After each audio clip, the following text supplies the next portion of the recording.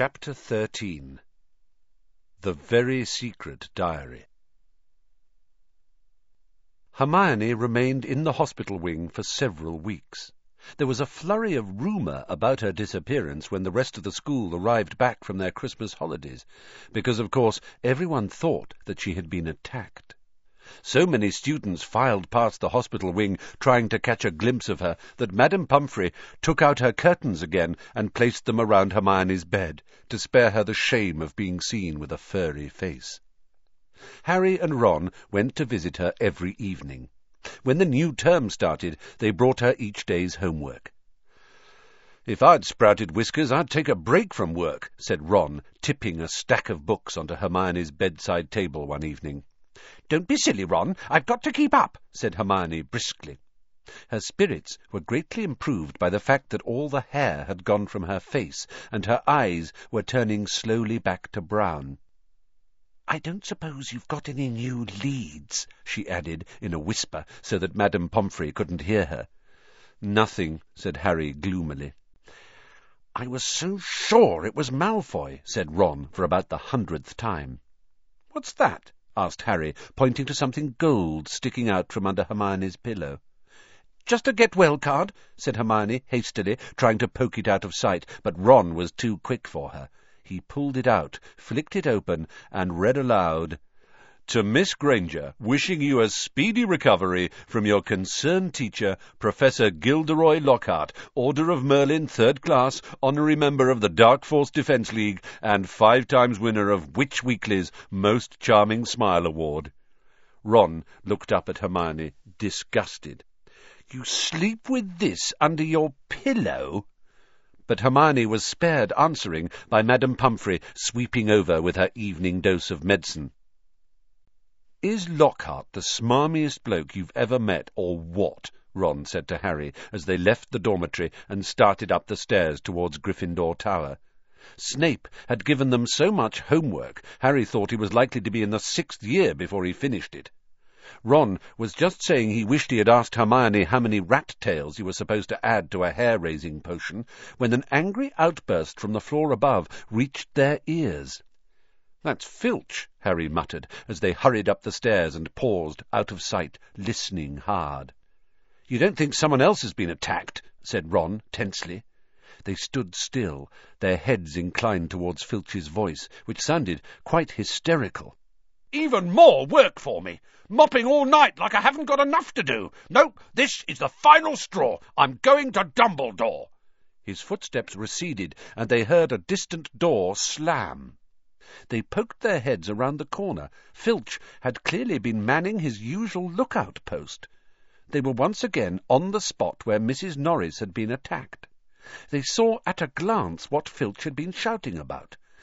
A great flood of water stretched over half the corridor, and it looked as though it was still seeping from under the door of Moaning Myrtle's bathroom. Now Filch had stopped shouting, they could hear Myrtle's wails echoing off the bathroom walls.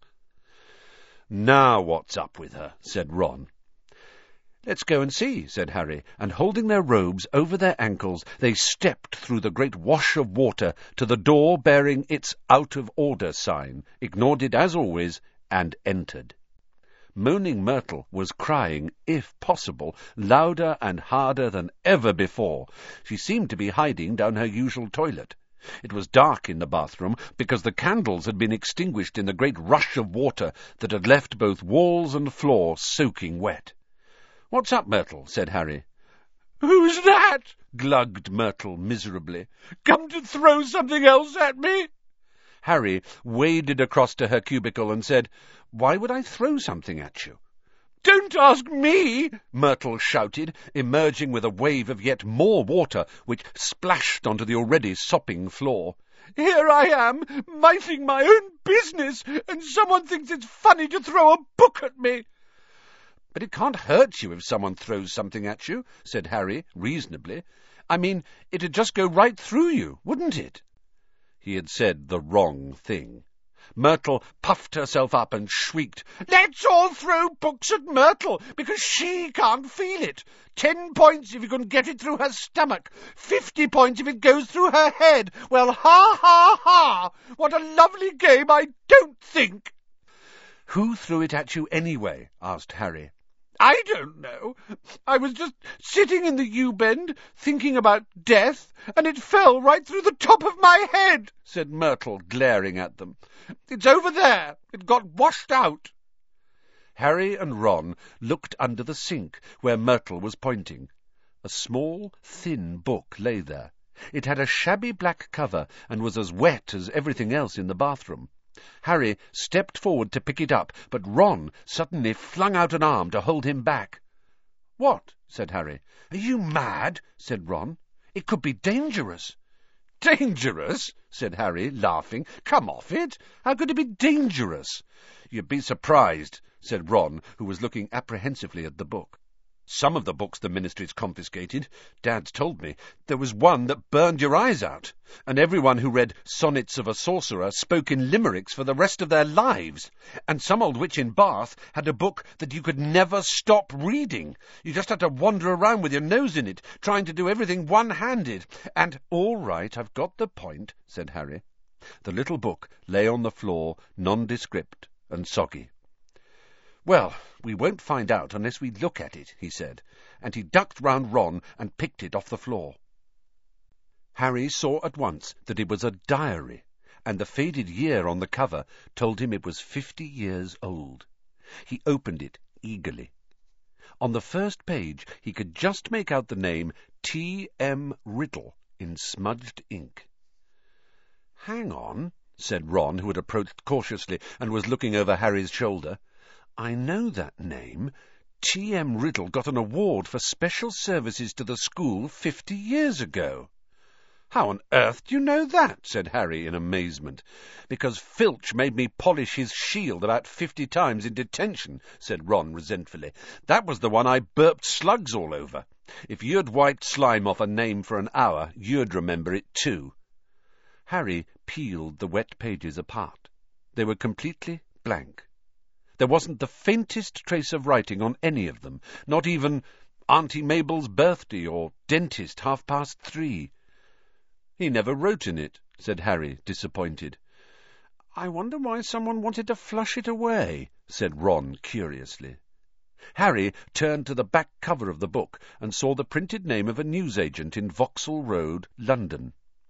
"He must have been Muggle-born," said Harry thoughtfully, "to have bought a diary from Vauxhall Road." "Well, it's not much use to you," said Ron.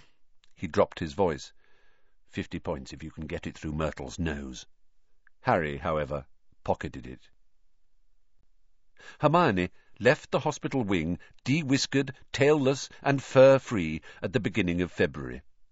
On her first evening back in Gryffindor Tower, Harry showed her T.M. Riddle's diary and told her the story of how they had found it. "Ooh, it might have hidden powers," said Hermione enthusiastically, taking the diary and looking at it closely. "If it has, it's hiding them very well," said Ron. "Maybe it's shy. I don't know why you don't chuck it, Harry." "I wish I knew why someone did try to chuck it," said Harry. "I wouldn't mind knowing how Riddle got an award for special services to Hogwarts, either." "Could have been anything," said Ron. "Maybe he got 30 OWLs, or saved a teacher from the giant squid. Maybe he murdered Myrtle. That would have done everyone a favour." But Harry could tell from the arrested look on Hermione's face that she was thinking what he was thinking. "What?" said Ron, looking from one to the other. "Well, the Chamber of Secrets was opened 50 years ago, wasn't it?" he said. "That's what Malfoy said." "Yeah," said Ron slowly.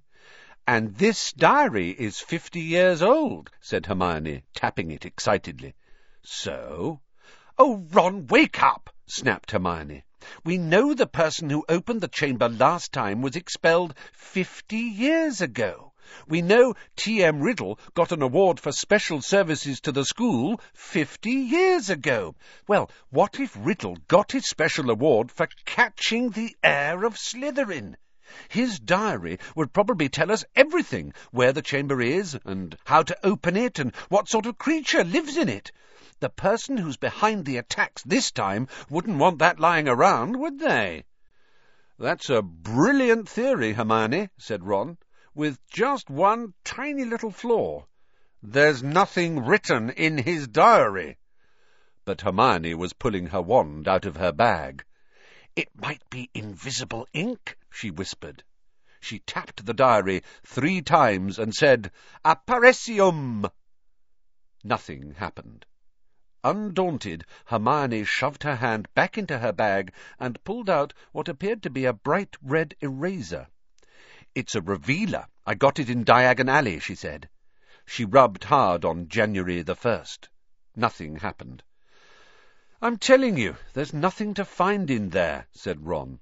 "Riddle just got a diary for Christmas and couldn't be bothered filling it in." Harry couldn't explain, even to himself, why he didn't just throw Riddle's diary away. The fact was that even though he knew the diary was blank, he kept absent-mindedly picking it up and turning the pages, as though it was a story he wanted to finish. And while Harry was sure he had never heard the name T.M. Riddle before, it still seemed to mean something to him, almost as though Riddle was a friend he'd had when he was very small and half forgotten. But this was absurd. He'd never had friends before Hogwarts. Dudley had made sure of that. Nevertheless, Harry was determined to find out more about Riddle. So, next day at break, he headed for the trophy room to examine Riddle's special award, accompanied by an interested Hermione and a thoroughly unconvinced Ron, who told them he'd seen enough of the trophy room to last him a lifetime. Riddle's burnished gold shield was tucked away in a corner cabinet. It didn't carry details of why it had been given to him. "Good thing, too, or it'd be even bigger and I'd still be polishing it," said Ron. However, they did find Riddle's name on an old medal for magical merit, and on a list of old head boys. "He sounds like Percy," said Ron, wrinkling his nose in disgust. "Prefect, head boy, probably top of every class." "You say that like it's a bad thing," said Hermione in a slightly hurt voice. The sun had now begun to shine weakly on Hogwarts again. Inside the castle, the mood had grown more hopeful. There had been no more attacks since those on Justin and nearly headless Nick, and Madame Pumphrey was pleased to report that the mandrakes were becoming moody and secretive, meaning that they were fast leaving childhood. "The moment their acne clears up, they'll be ready for repotting again," Harry heard her telling Filch kindly one afternoon, "and after that it won't be long until we're cutting them up and stewing them. You'll have Mrs. Norris back in no time." Perhaps the heir of Slytherin had lost his or her nerve, thought Harry. It must be getting riskier and riskier to open the Chamber of Secrets, with the school so alert and suspicious. Perhaps the monster, whatever it was even now settling itself down to hibernate for another 50 years. Ernie Macmillan of Hufflepuff didn't take this cheerful view. He was still convinced that Harry was the guilty one, that he had given himself away at the duelling club. Peeves wasn't helping matters. He kept popping up in the crowded corridors, singing, "Oh, Potter, you rotter!" now with a dance routine to match. Gilderoy Lockhart seemed to think he himself had made the attacks stop. Harry overheard him telling Professor McGonagall so while the Gryffindors were lining up for Transfiguration. "I don't think there'll be any more trouble, Minerva," he said, tapping his nose knowingly and winking. "I think the chamber has been locked for good this time. The culprit must have known it was only a matter of time before I caught them. Rather sensible to stop now, before I came down hard on them. You know, what the school needs now is a morale booster. Wash away the memories of last term. I won't say any more just now, but I think I know just the thing." He tapped his nose again and strode off. Lockhart's idea of a morale booster became clear at breakfast time on February the 14th. Harry hadn't had much sleep because of a late-running Quidditch practice the night before, and he hurried down to the Great Hall slightly late. He thought for a moment that he'd walked through the wrong doors.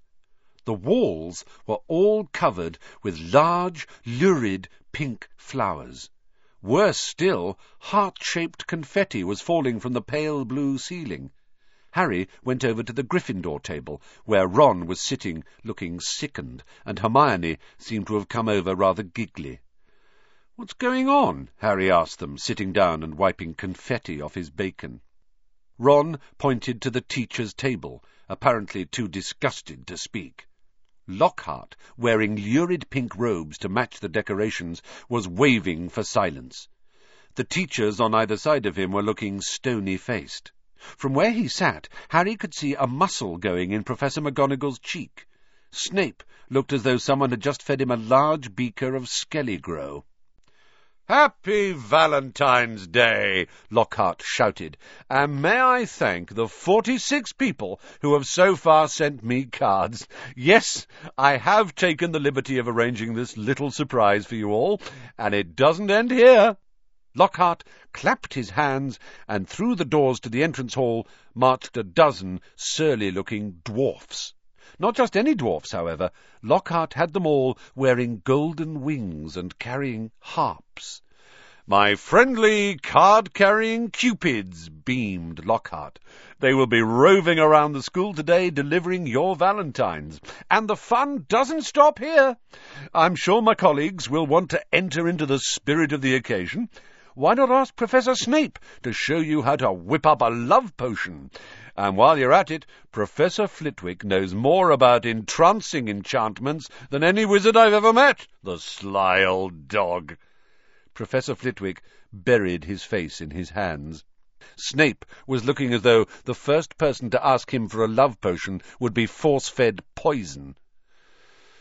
"Please, Hermione, tell me you weren't one of the 46, said Ron, as they left the Great Hall for their first lesson.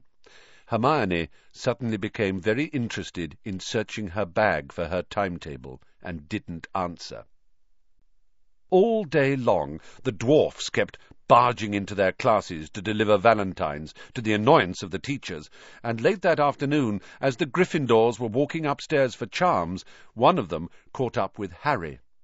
"Oi, you, Harry Potter!" shouted a particularly grim-looking dwarf, elbowing people out of the way to get to Harry. Hot all over at the thought of being given a valentine in front of a queue of first-years, which happened to include Ginny Weasley, Harry tried to escape. The dwarf, however, cut his way through the crowd by kicking people's shins, and reached him before he'd gone 2 paces.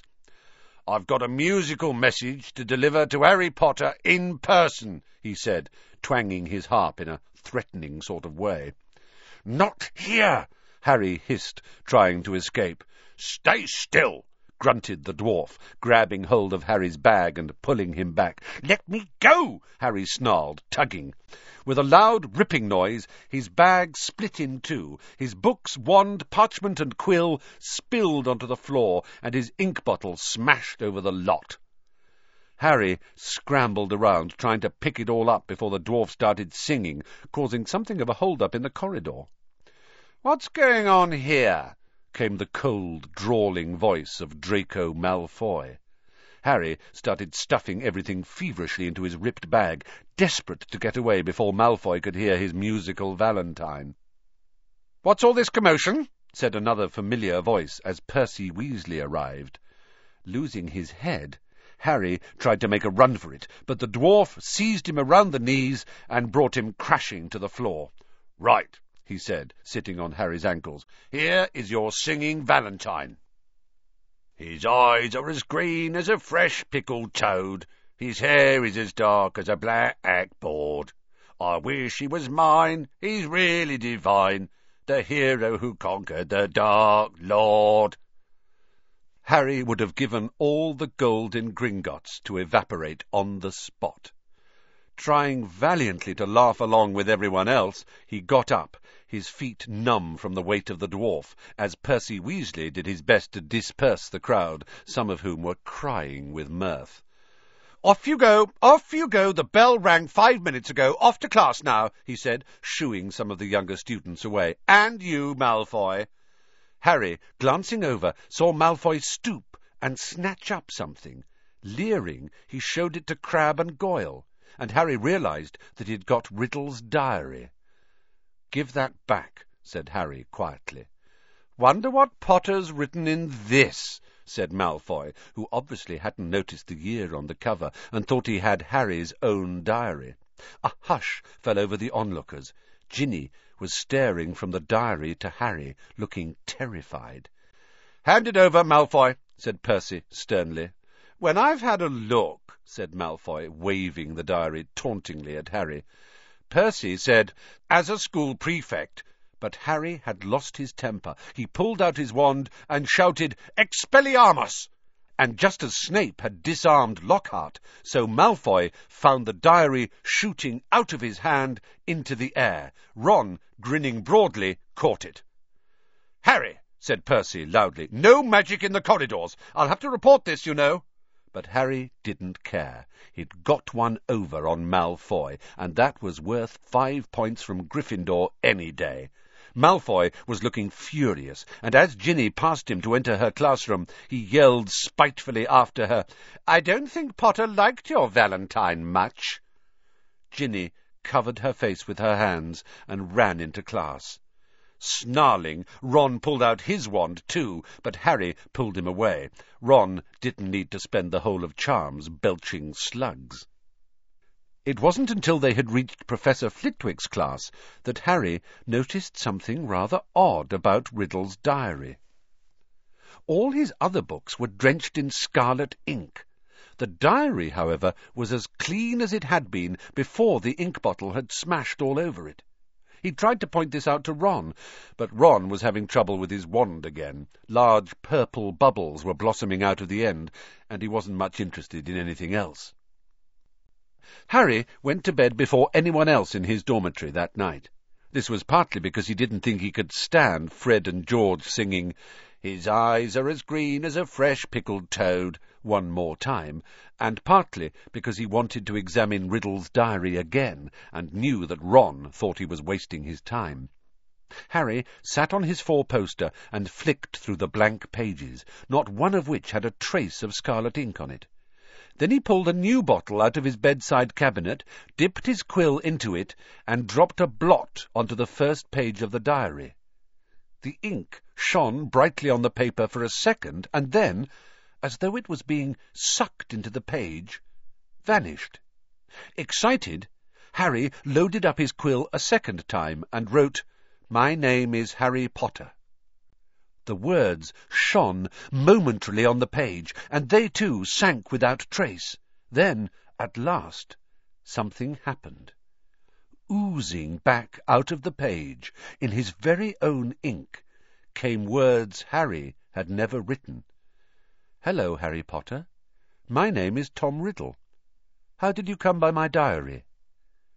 These words, too, faded away, but not before Harry had started to scribble back, "Someone tried to flush it down a toilet." He waited eagerly for Riddle's reply. "Lucky that I recorded my memories in some more lasting way than ink. But I always knew that there would be those who would not want this diary read." "What do you mean?" Harry scrawled, blotting the page in his excitement. "I mean that this diary holds memories of terrible things, things which were covered up, things which happened at Hogwarts School of Witchcraft and Wizardry." "That's where I am now," Harry wrote quickly. "I'm at Hogwarts, and horrible stuff's been happening. Do you know anything about the Chamber of Secrets?" His heart was hammering. Riddle's reply came quickly. His writing became untidier, as though he was hurrying to tell all he knew. "Of course I know about the Chamber of Secrets. In my day they told us it was a legend, that it did not exist. But this was a lie. In my 5th year, the chamber was opened, and the monster attacked several students, finally killing one. I caught the person who'd opened the chamber, and he was expelled.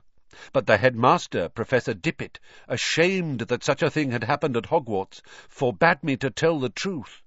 A story was given out that the girl had died in a freak accident.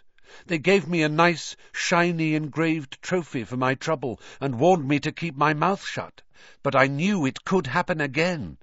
The monster lived on, and the one who had the power to release it was not imprisoned." Harry nearly upset his ink bottle in his hurry to write back.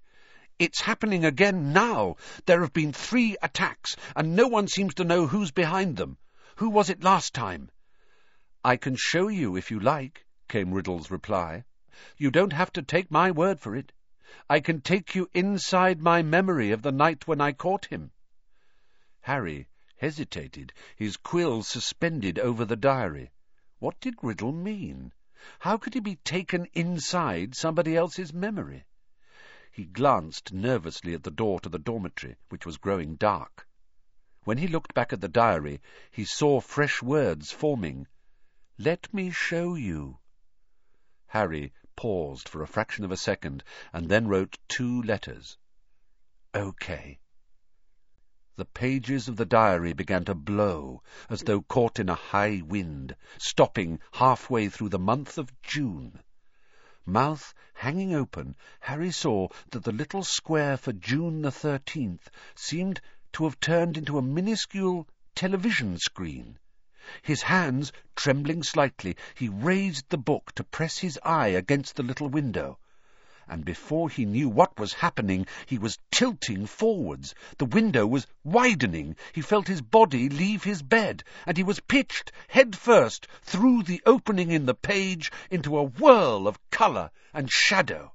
He felt his feet hit solid ground, and stood shaking as the blurred shapes around him came suddenly into focus. He knew immediately where he was. This circular room with the sleeping portraits was Dumbledore's office. But it wasn't Dumbledore who was sitting behind the desk.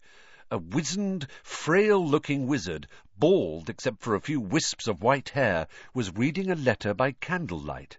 Harry had never seen this man before. "I'm sorry," he said shakily. "I didn't mean to butt in." But the wizard didn't look up. He continued to read, frowning slightly. Harry drew nearer to his desk and stammered, "I'll just go, shall I?" Still the wizard ignored him. He didn't seem even to have heard him. Thinking that the wizard might be deaf, Harry raised his voice. "Sorry I disturbed you. I'll go now," he half shouted. The wizard folded up the letter with a sigh, stood up, walked past Harry without glancing at him, and went to draw the curtains at his window. The sky outside the window was ruby red. It seemed to be sunset. The wizard went back to the desk, sat down, and twiddled his thumbs, watching the door. Harry looked around the office. No Fawkes the Phoenix, no whirring silver contraptions. This was Hogwarts as Riddle had known it, meaning that this unknown wizard was headmaster, not Dumbledore, and he, Harry, was little more than a phantom, completely invisible to the people of 50 years ago. There was a knock on the office door. "Enter," said the old wizard in a feeble voice. A boy of about 16 entered, taking off his pointed hat. A silver prefect's badge was glinting on his chest. He was much taller than Harry, but he too had jet-black hair. "Ah, Riddle," said the headmaster. "You wanted to see me, Professor Dippet?" said Riddle. He looked nervous. "Sit down," said Dippet. "I've just been reading the letter you sent me." "Oh," said Riddle. He sat down, gripping his hands together very tightly. "My dear boy," said Dippet kindly, "I cannot possibly let you stay at school over the summer. Surely you want to go home for the holidays." "No," said Riddle at once. "I'd much rather stay at Hogwarts than go back to that... "You live in a Muggle orphanage during the holidays, I believe?" said Dippet curiously. "Yes, sir," said Riddle, reddening slightly. "You are Muggle-born?" "Half-blood, sir," said Riddle. "Muggle father, witch mother." "And are both your parents?" "My mother died just after I was born, sir. They told me at the orphanage she lived just long enough to name me. Tom, after my father. Marvolo, after my grandfather." Dippet clucked his tongue sympathetically. "The thing is, Tom," he sighed, "special arrangements might have been made for you, but in the current circumstances—" "You mean all these attacks, sir?" said Riddle, and Harry's heart leapt, and he moved closer, scared of missing anything. "Precisely," said the headmaster. "My dear boy, you must see how foolish it would be of me to allow you to remain at the castle when term ends, particularly in the light of the recent tragedy, the death of that poor little girl. You will be safer by far at your orphanage. As a matter of fact, the Ministry of Magic is even now talking about closing the school. We are no nearer locating the source of all this unpleasantness." Riddle's eyes had widened. "Sir, if the person was caught, if it all stopped—" "What do you mean?" said Dippet, with a squeak in his voice, sitting up in his chair. "Riddle, do you mean you know something about these attacks?" "No, sir," said Riddle quickly. But Harry was sure it was the same sort of "no" that he himself had given Dumbledore. Dippet sank back, looking faintly disappointed. "You may go, Tom." Riddle slid off his chair and stumped out of the room. Harry followed him. Down the moving spiral staircase they went, emerging next to the gargoyle in the darkening corridor. Riddle stopped, and so did Harry, watching him. Harry could tell that Riddle was doing some serious thinking. He was biting his lip, his forehead furrowed. Then, as though he had suddenly reached a decision, he hurried off, Harry gliding noiselessly behind him. They didn't see another person until they reached the entrance hall, when a tall wizard with long, sweeping auburn hair and beard called to Riddle from the marble staircase. "What are you doing wandering around this late, Tom?" Harry gaped at the wizard. He was none other than a 50-year younger Dumbledore. "I had to see the headmaster, sir," said Riddle. "Well, hurry off to bed," said Dumbledore, giving Riddle exactly the kind of penetrating stare Harry knew so well. "Best not to roam the corridors these days. Not since—" He sighed heavily, bade Riddle good night, and strode off. Riddle watched him out of sight, and then, moving quickly, headed straight down the stone steps to the dungeons, with Harry in hot pursuit. But to Harry's disappointment, Riddle led him not into a hidden passageway or a secret tunnel, but the very dungeon in which Harry had potions with Snape. The torches hadn't been lit, and when Riddle pushed the door almost closed, Harry could only just see Riddle standing stock-still by the door, watching the passage outside. It felt to Harry that they were there for at least an hour. All he could see was the figure of Riddle at the door, staring through the crack, waiting like a statue.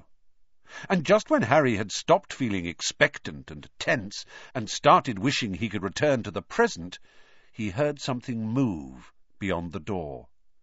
Someone was creeping along the passage. He heard whoever it was pass the dungeon where he and Riddle were hidden. Riddle, quiet as a shadow, edged through the door, and followed, Harry tiptoeing behind him, forgetting that he couldn't be heard. For perhaps 5 minutes they followed the footsteps, until Riddle stopped suddenly, his head inclined in the direction of new noises. Harry heard a door creak open, and then someone speaking in a hoarse whisper. "Come on, gotta get you out of here. Come on now, in the box." There was something familiar about that voice. Riddle suddenly jumped around the corner. Harry stepped out behind him. He could see the dark outline of a huge boy who was crouching in front of an open door, a very large box next to it. "Evening, Rubeus," said Riddle sharply. The boy slammed the door shut and stood up. "What are you doing down here, Tom?" Riddle stepped closer. "It's all over," he said. "I'm going to have to turn you in, Rubeus. They're talking about closing Hogwarts if the attacks don't stop." "What do you—" "I don't think you meant to kill anyone, but monsters don't make good pets. I suppose you just let it out for exercise and—" "It never killed no one," said the large boy, backing against the closed door. From behind him, Harry could hear a funny rustling and clicking. "Come on, Rubeus," said Riddle, moving yet closer. "The dead girl's parents will be here tomorrow. The least Hogwarts can do is make sure that the thing that killed their daughter is slaughtered." "It wasn't him!" roared the boy, his voice echoing in the dark passage. "He wouldn't! He never—" "Stand aside," said Riddle, drawing out his wand. His spell lit the corridor with a sudden flaming light. The door behind the large boy flew open with such force it knocked him into the wall opposite, and out of it came something that made Harry let out a long, piercing scream no one but he seemed to hear. A vast, low-slung, hairy body and a tangle of black legs, a gleam of many eyes, and a pair of razor-sharp pincers. Riddle raised his wand again, but he was too late. The thing bowled him over as it scuttled away, tearing up the corridor and out of sight. Riddle scrambled to his feet, looking after it. He raised his wand, but the huge boy leapt on him, seized his wand, and threw him back down, yelling, "No!" The scene whirled. The darkness became complete. Harry felt himself falling, and with a crash he landed spread-eagled on his four-poster in the Gryffindor dormitory, Riddle's diary lying open on his stomach. Before he had had time to regain his breath, the dormitory door opened, and Ron came in. "There you are," he said. Harry sat up. He was sweating and shaking. "What's up?" said Ron, looking at him with concern. "It was Hagrid, Ron. Hagrid opened the Chamber of Secrets 50 years ago."